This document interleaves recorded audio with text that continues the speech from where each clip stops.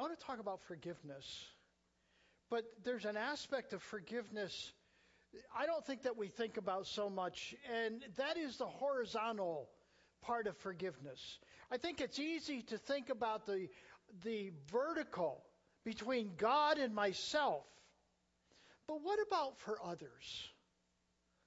What about for others? Remember when Jesus was hanging on the cross, Jesus said, "Father, forgive them, for they do not know what they were doing." I've thought about that. I've thought about I've thought about that idea of praying that prayer. Father, forgive them, for they do not know what they're doing. In our prayer, our opening prayer this morning, you prayed for the country and things that have gone on. And I thought about that prayer for those people that were involved and wondered, Father, forgive them because they don't know what they're doing. And I thought about how easy it is to get caught up in something without having thought through the process. You see, I had family members down in Washington on Monday, and I had friends down there, and I'm thinking, what are they doing? What are they doing? Well, I think it's easy to say, Father, whoops, I think I'm frozen. Am I frozen? There we go. I think it's easy to say, Father, forgive me. Forgive me. But here's the question. How easy is it to forgive yourself? How difficult is it to forgive yourself when it's so easy to forgive others? Or is it? Is it perhaps that forgiveness is actually hard? Maybe it's not as easy as we think. At least I don't think so. I don't think that it's easy always to forgive. And part of the reason is because I don't fully understand all that it means. Do you know the scripture says to what? Take up the cross and follow him daily, right? Great. But how can you deny yourself and take up the cross if you're in denial? Think about that. If you're in denial about what you feel, what you think, about your emotions, about your inner being, how can you lay it aside if you don't even consciously acknowledge and be aware that it's there, that it exists? And that's a real issue. A number of years ago, I had someone ask me if I would forgive them for an offense, for this thing they had done. And I said, sure, no problem. Easy. Except what I didn't realize was the depth of the hurt that action had caused to my spirit and my soul. I never dealt with it. I never felt the pain, the rejection, the betrayal, and all the other emotions that went along with it. I remember going in and getting some counseling afterwards, and I was sharing with the counselor some things that I was going through in my struggles. And he said, you know, you are dealing with PTSD, don't you? You know that. I am a counselor. I don't like labels. I didn't like it when he said that to me. But the reality was I was. Because I had taken things that I had received and pushed it aside as if it didn't matter, as if it wasn't there. But it was there.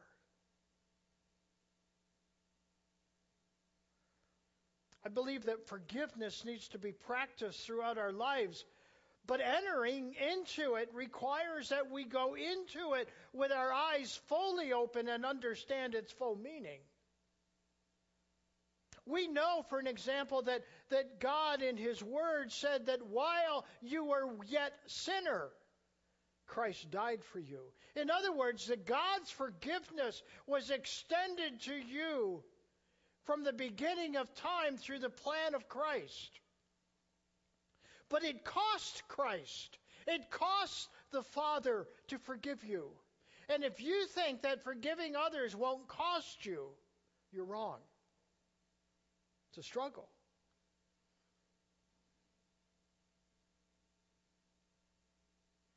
Asking God to forgive is not the same as forgiving someone else. Asking God to forgive so-and-so or some event is not the same as you forgiving them. You might think it's easy, but it's not easy. As I said, you can't forgive that which you won't acknowledge. And what I've learned is that there's a lot of things that go on in people's lives that we stuff, that we just push aside as if, well, it never happened. But if we're going to go deeper in our walk with Christ, if we're going to go into the things that God has called us, then we need to find and identify the wounds that are in us that keep us from serving God. I remember being in an event. By the way, I meant to say this. I love your worship team. Guys, girls, I love it. This is one of the places I come that I can actually worship. Isn't that neat?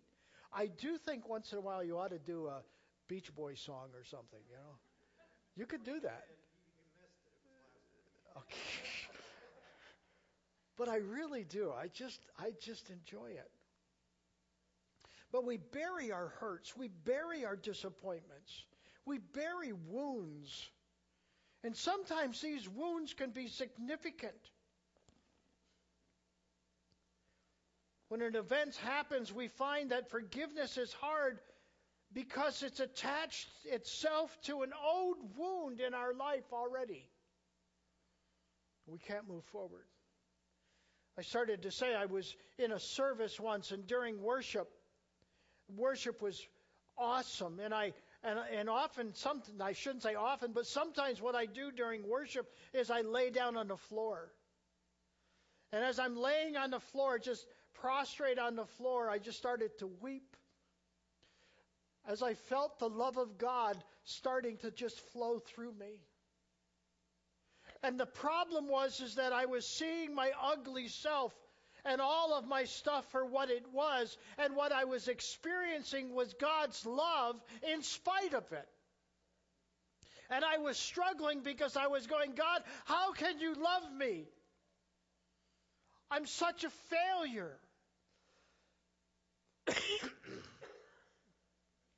And it was broken.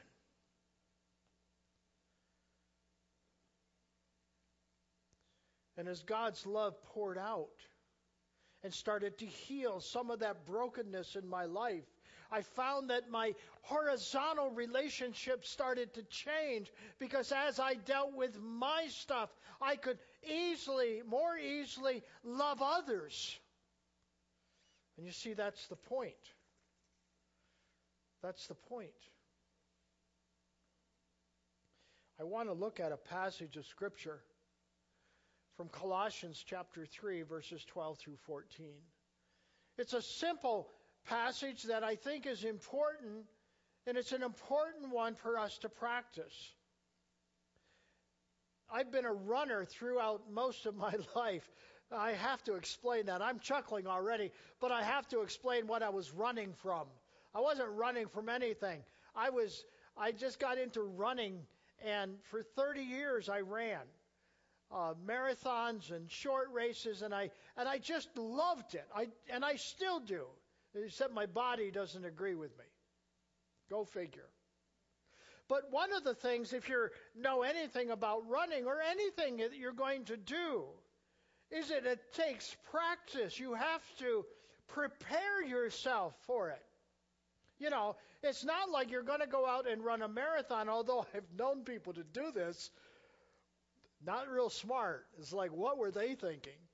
But you need to prepare yourself by adding mileage every week and doing more things and eventually getting to the point where you are now ready to go out and run a marathon. Well, I think there's verses and I think there's things in our lives that we can be doing to prepare ourselves for what comes. I think the worst thing that I've ever said in my own life is, God, what was I thinking? The answer to that question is what? You weren't. You weren't thinking at all. You were just reacting and responding to what you thought was good in the moment. Proverbs says that there is a way that seems right. The operative word is seems right. Yeah. Well, how's that working for you? So Paul here is saying, and what I want to do is sort of pull these couple verses apart. It's working. Hallelujah. What time? How much time do I have time? Pastor Tim says I have until 1:15. You ought to know by now, I never go that long. I'm a man of few words. My daughters would tell you that all I have to do is just look at them. My youngest daughter, who is now 48, tells me she still hates that look. So, look at the first part of this. Since God chose you, since God did what? Chose you to be a different, uneducated, unholy, what kind of people? Holy people. A holy people that he loves, you must clothe yourselves. I have great-grandchildren. I have a whole quiver full.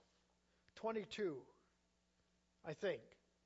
Maybe it's going to be 23. I know that one of my granddaughters is expecting. But you ever watched a 6-year-old girl get dressed by herself? Not watched her get dressed, but look at what she puts on. I mean, she will not be color coordinated, not at all. She will put on what she thinks is pretty. Boys are the same, right? I mean, I've looked at kids and going, you are not going out with me. Oh, wait a minute. You're putting a mask on? Yeah, you can come. When we clothe ourselves, when we put on, I mean, there's scriptures that talk about putting on things.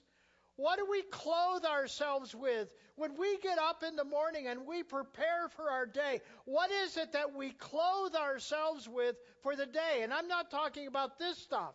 I'm talking about spiritually, emotionally, physically. How are we taking care of our souls? Well, part of what I understand is Paul is saying that God has chosen us to be something. And that's not a bunch of fruitcakes, a bunch of nuts. It's to be holy. And here's the problem. Here's the problem with that word. That word must be defined by God's dictionary and not mine.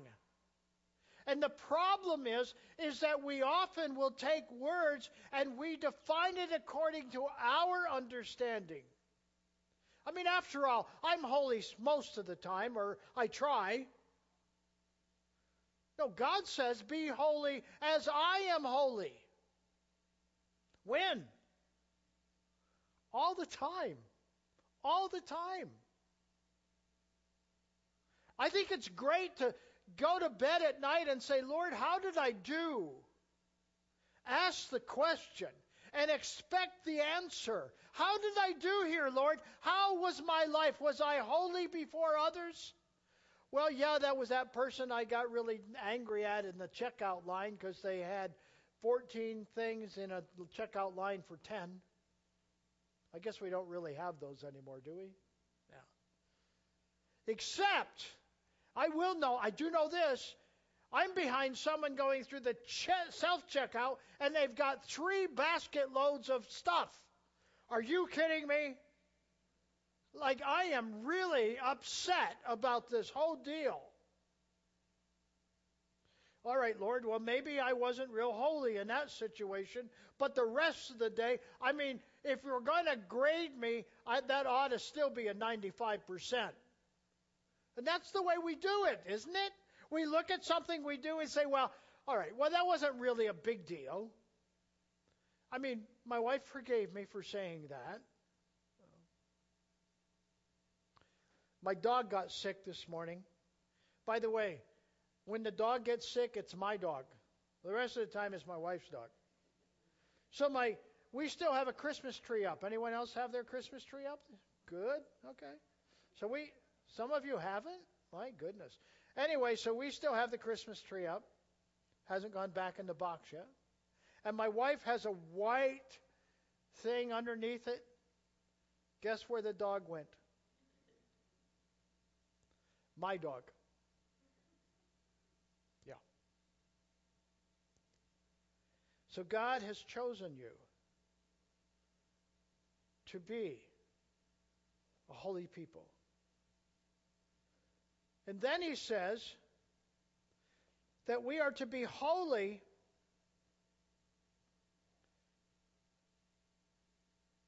and clothe ourselves in what? Tender-hearted mercy, kindness, humility, gentleness, and patience. I don't know about you, but one of those I could work on. I don't know how well I'm going to do with all 5 of them. What does that look like even? You see, the point is that what Paul is giving us is things to be practicing. Why is that so important? It's important so that when you run into the opportunity where one of these need to be exercised, you will have practiced them so that they will become natural in the outcome or out the outward part of your being. That what will happen is that you will give mercy, that you will expound in kindness, humility, gentleness, patience. You want to practice patience? Go to Florida and get behind the old people. You will find you will need patience. I think they're called the white hairs. The white-haired people. Now, I have the presence of mind not to go to Florida anymore.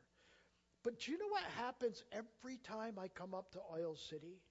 Every single time I come up to Oil City, I get behind a buggy on a blind hill with a corner that won't pull over.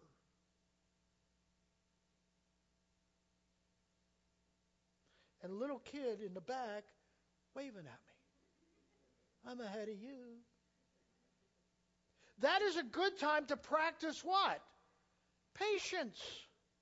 Maybe, Lord, you have a reason for me being behind them that I don't know about.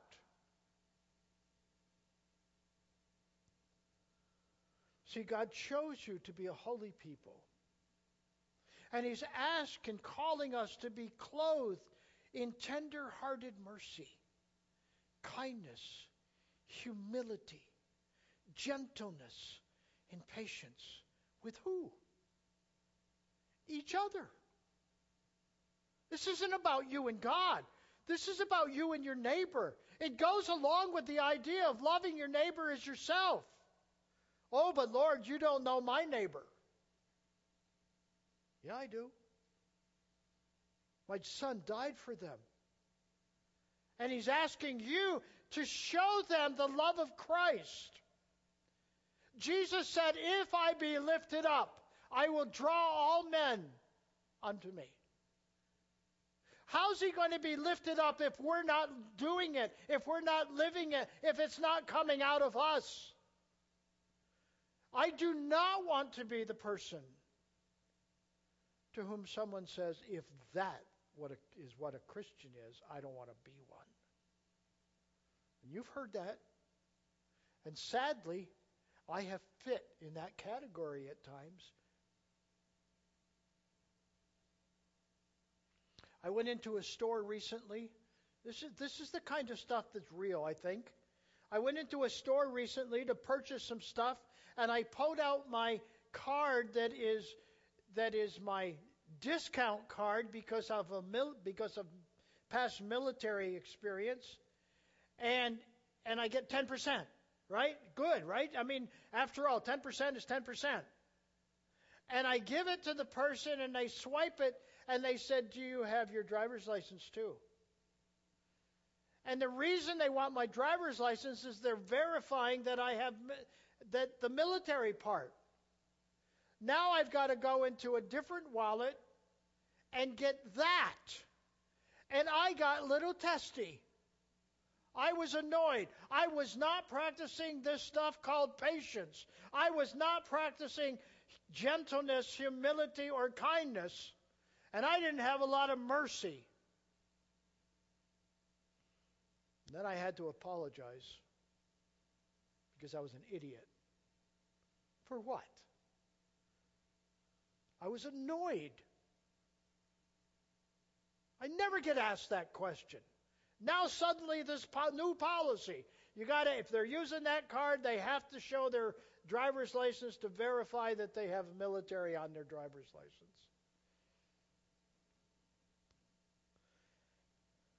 And you know what my saying is to myself? Oh, suck it up, Nephilim. Get over it. But you realize what I'm doing? If I'm a follower of Christ, I'm not lifting up Jesus. I'm showing them my annoyance. I don't know about you, but here's where my mind goes. I have to remember that I am a citizen of the kingdom of God. And that citizenship is more important than any other citizenship that you can imagine. Why? Because it is a citizenship of a kingdom that will last for eternity.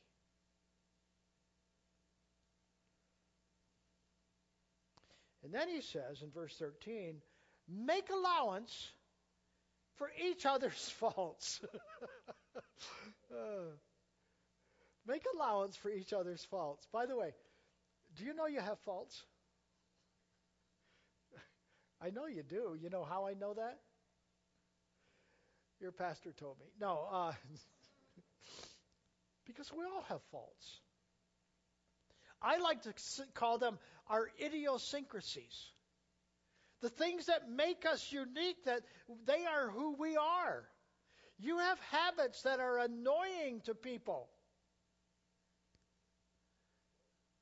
I've been married for 56 years to my first wife. When I'm in the bathroom brushing my teeth, stay out. I've had that rule for 56 years. It doesn't matter to her. Hate it. I've gotten better. I've learned to practice patience. But my point is that God is telling us, make allowance for each other's faults. Practice grace and mercy with those people that you love. Practice gentleness and patience with your spouses, with your children, with your in-laws and outlaws.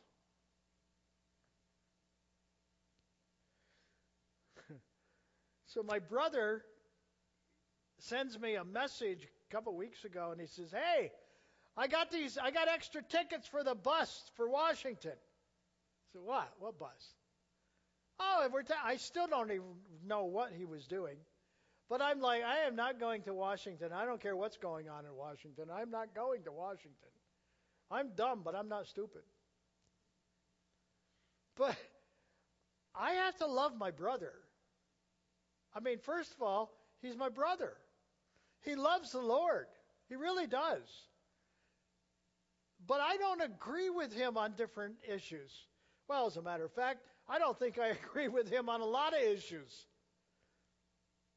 And I laughed yesterday because my older sister, my real old sister, who lives in Alaska, who is, she is on, if I'm on the, I don't know, if I'm on the left side, she's on the far right side, okay? That's where sort of she is. But I called her in Alaska yesterday, and because she had gotten the new COVID shot, the vaccination. And I said, how are you doing with that? She goes, pretty good. And then she told me she called our youngest brother and just tried to encourage him. And I'm like, I'm on the phone. I'm going, really? This is my sister who we are politically on opposite ends of the spectrum. And she is calling him and offering him gentleness and mercy and kindness. That's good for her. But that's what we need to learn how to do. That's what Paul is saying. If we're going to be a people who walk in a forgiving attitude towards others on a horizontal plane, these are the things we have to learn to practice. Not just on Sunday, but all the time. And then he says, forgive everyone who offends you.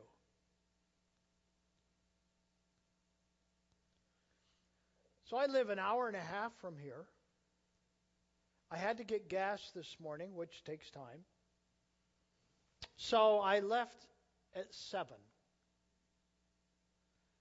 And my morning is rushed because I do a video that has to be uploaded, and now I'm uploading to both Facebook and YouTube. And so I got to make the video,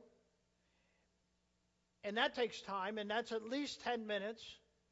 And I got 7 minutes into it, and I had a blooper, and so I had to cancel it and start again. That means it's now going to be 20 minutes. I've got to get gas. I don't have time to grab anything to eat. So when I got up here, I stopped at Sheetz to get something to eat.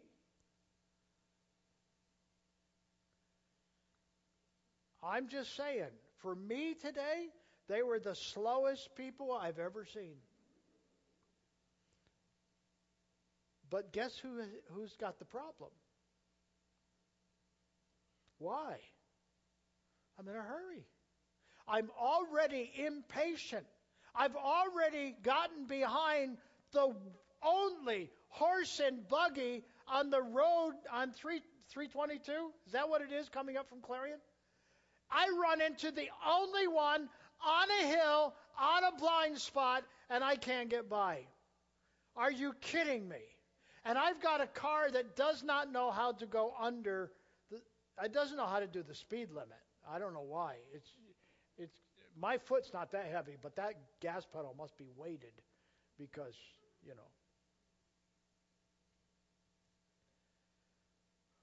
And then Paul says, forgive everyone who offends you. Well, for me, sometimes that feels like everyone. It's like everyone today is offending me. You ever have a day like that? Everything that can go wrong does go wrong at the worst possible moment.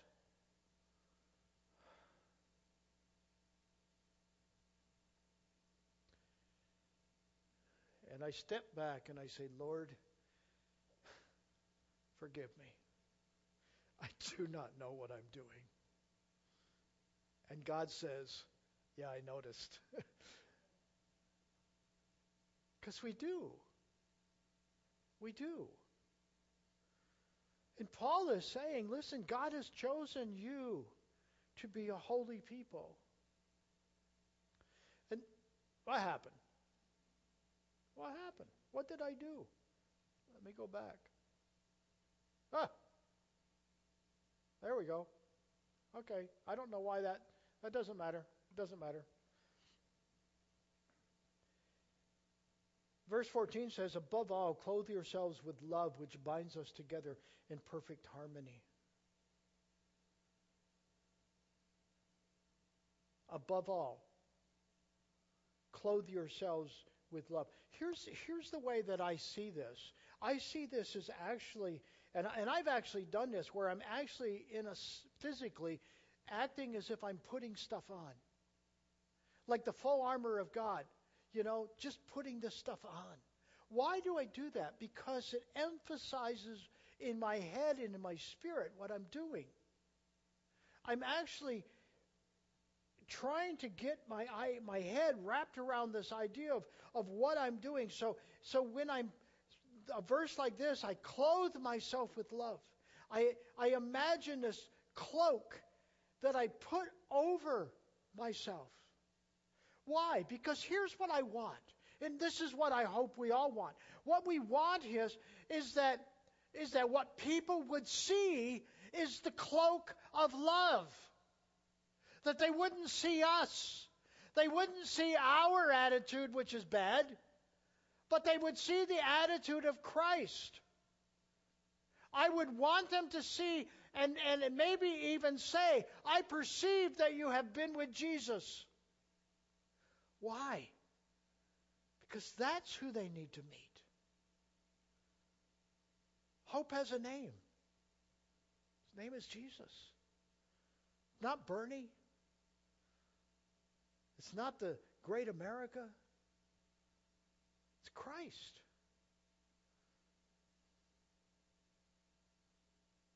We were talking with a group of pastors on Thursday, and we were talking about the founding of this country and how there were people because of doctrinal beliefs, and doctrine sometimes can mess you up. But they had these doctrinal beliefs that they were coming to America to set up the kingdom of God. Because they believed that the kingdom of God was going to come to earth and they were going to have it. Now, I won't get into all of the theology where that comes out of. But the problem is that I don't believe it. I believe in the kingdom of God, and I believe the kingdom of God will reign forever and ever. I don't believe it's a place. Jim Jones, you remember Jim Jones anyway? What was he doing? Yeah, well, all of his followers died because they drank the Kool-Aid. And the problem is people are trying to give you Kool-Aid when Paul already tells you what to do. So I want you to look at this because one of the things that I believe is that we need to stay on point with things, and I focus on staying on point. And staying on point is, where am I headed? Where am I going? In Hebrews it says that we are to lay aside every sin that so easily besets us and run the race with endurance. The thing about running a race is always, for me anyway, was always the finish line. I remember the first time I ran New York City, I was so focused on the finish line because that's where I was going to meet the people that were going to take me 120 miles back home. And without them, I was going to be bound to live in New York City or something. I don't know. I was going to be homeless.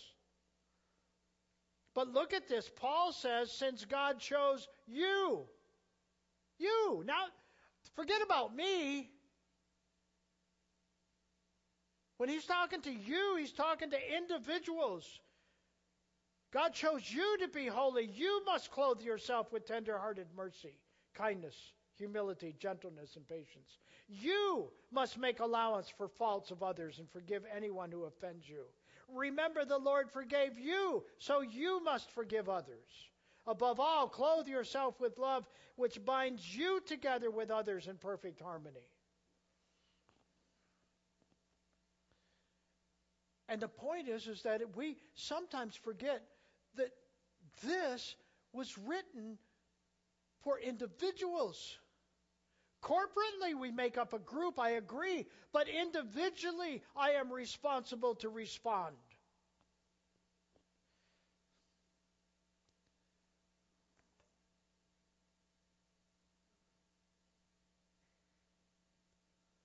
Sometimes when we respond and we ask for forgiveness or we ask someone to let go of an offense, the person, like in this cartoon falls over because they're not accustomed to us hearing that. And we may laugh at this, but the reality is that depicts a real live reality. Do you know, and in this case, do you know how many husbands that could be said of? There was a time that my wife said, "You actually admitted you were wrong?" I said, "Well, I do occasionally I'm wrong. Not very often, obviously. I'm wrong a lot." We ought to learn how to admit it. How do we do that? How do we do that? Well, again, it starts and it goes back to staying on point. Staying on point is certainly meaning asking for forgiveness, not assuming. And then when you're asking for it, do it with everyone that's involved in it. Avoid words like if, but, maybe.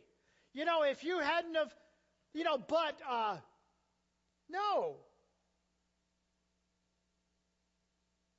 Here's one of the things I don't even, admit specifically. And I say that because it's not uncommon for someone to say, "I was wrong, would you forgive me?"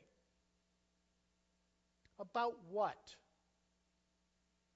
And I think it's important to specifically say what you're asking forgiveness for. I was wrong when I shut the door in your face and locked it. I was rude and inconsiderate, and it was bad and mean-spirited.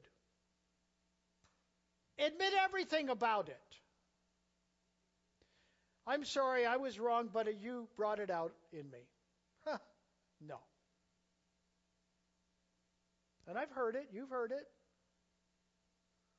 Acknowledge the hurt.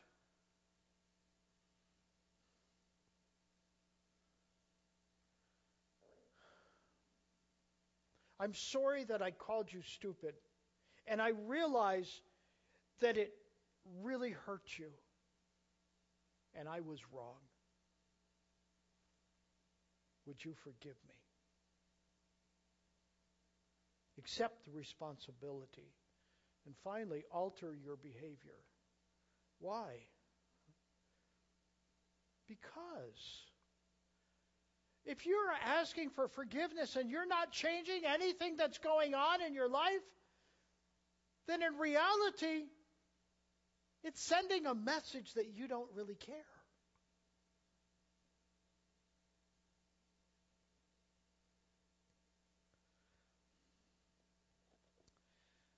Saying forgiveness is more than saying "I'm sorry."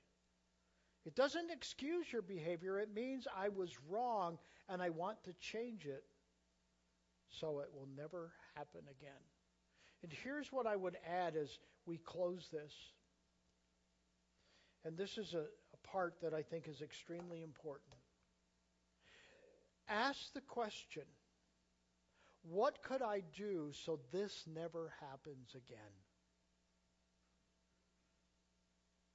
Because, and the reason I say that is because I can have a behavior, I can have a mannerism that is offensive to someone and I don't even realize it. And I have the power to change that. And if I am sincere, then I will work at changing that. I will work at doing something because it communicates to you honor and respect. And if we're not willing to do that, then what that is ultimately saying is that we're not willing to change. So the reality is that forgiveness, though being hard, begins and ends with us. And if we're going to be the people whom God has called us to be, then we're going to have to learn to practice being holy people. Let's pray. Father, help us, Lord, to to walk in that place, that you would say to us, well done, our good and faithful servant. That we would learn to walk in a manner that brings honor and glory to your Son, Jesus Christ, so that others would see this cloak of love that is involved and engulfs us, and that they would see Jesus in us. In Christ's name, amen.